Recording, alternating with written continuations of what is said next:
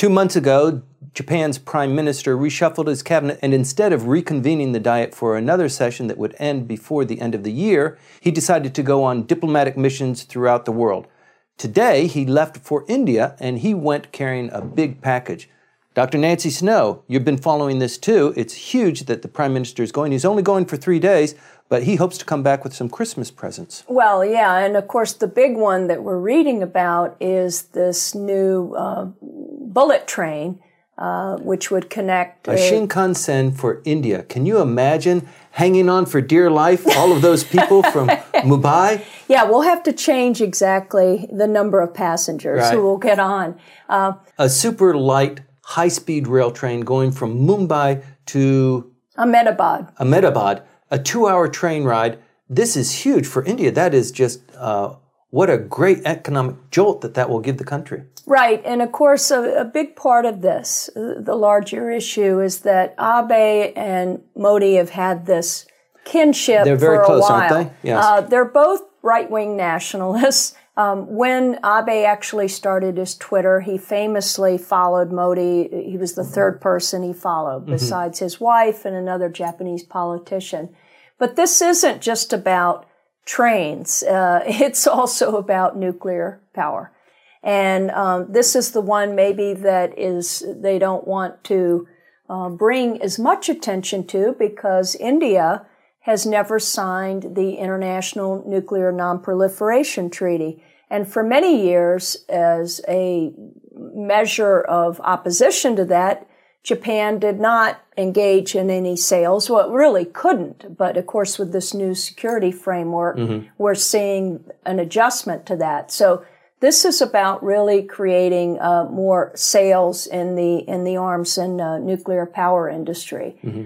That's different than the feel-good bullet train that everybody loves to ride. But it's also, of course, a counter to the rise of China.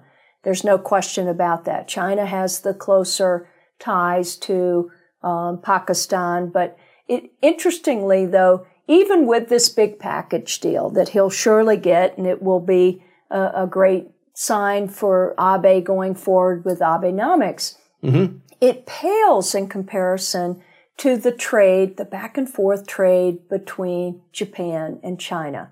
So again, I wonder if all of this sort of maneuvering is going to make China react. You've got all the Chinese tourists coming here. You've got the word of the year, which is about the Chinese tourist explosion. Right. Yeah. So why do something to sort of, again, put the pebble in the shoe? And I think it's going to give an opportunity for the anti-Japan crowd to make some hay here with, gosh, Japan was the only country that was visited upon by an atomic bombs.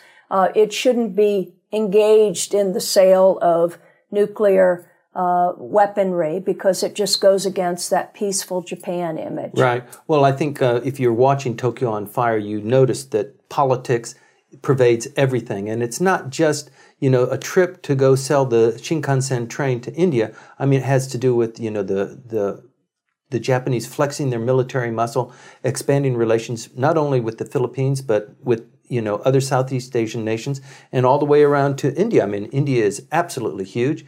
And yes, I think if I was the Chinese government, I'm going to be looking at that somewhat suspiciously. Japan is beginning to really quickly emerge out of a shell that we've always conceived Japan being a safe country. Less than 1% would be devoted to national defense spending, and that, there are no military arms sales, that sort of thing. That's completely changed. It has, and I can't believe it's quite the same nation that had the Fukushima Daiichi disaster to follow the earthquake and tsunami, Right. what we know is 3/11 or March 11, 2011. It's hard to imagine that they have gone forward and away from all of those fears in a sense that we can never again have that kind of nuclear power here because we have unstable ground. So it is a whole new day for Japan. And I think that that safety and that security,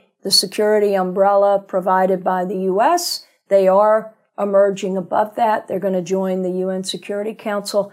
And I just wonder if it will change the way we know Japan, and it will change a certain ambiance, environment here. Well, I think we sense that, and we feel it, and probably that's one of the reasons why we launched Tokyo on Fire in the first place, is because things are changing really so rapidly, and they're changing at a really significant, deeper level that probably reveals itself a little by little, later. But we can see these kinds of changes, that affect sales, they affect culture, they affect a lot of different things, and they're real good points open for discussion. We've talked here about Japan's vulnerability in cybersecurity.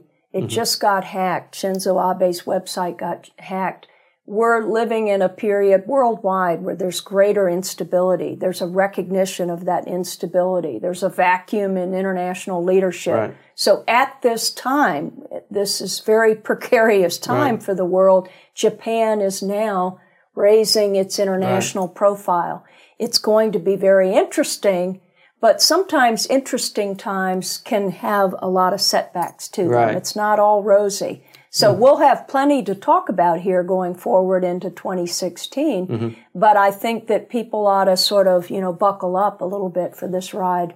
Well, the other thing that is very pervasive now is not only the technology, but the knowledge. I mean, you can learn and see and watch things happen and develop really in real time. And what you really need is an analysis of what's going on. And hopefully we're providing that by having this kind of discussion. I really enjoy it. I learn a lot from talking with you and having Michael Chuchek on the show. And, these are really important issues that really bear, more of an exposition and a discovery.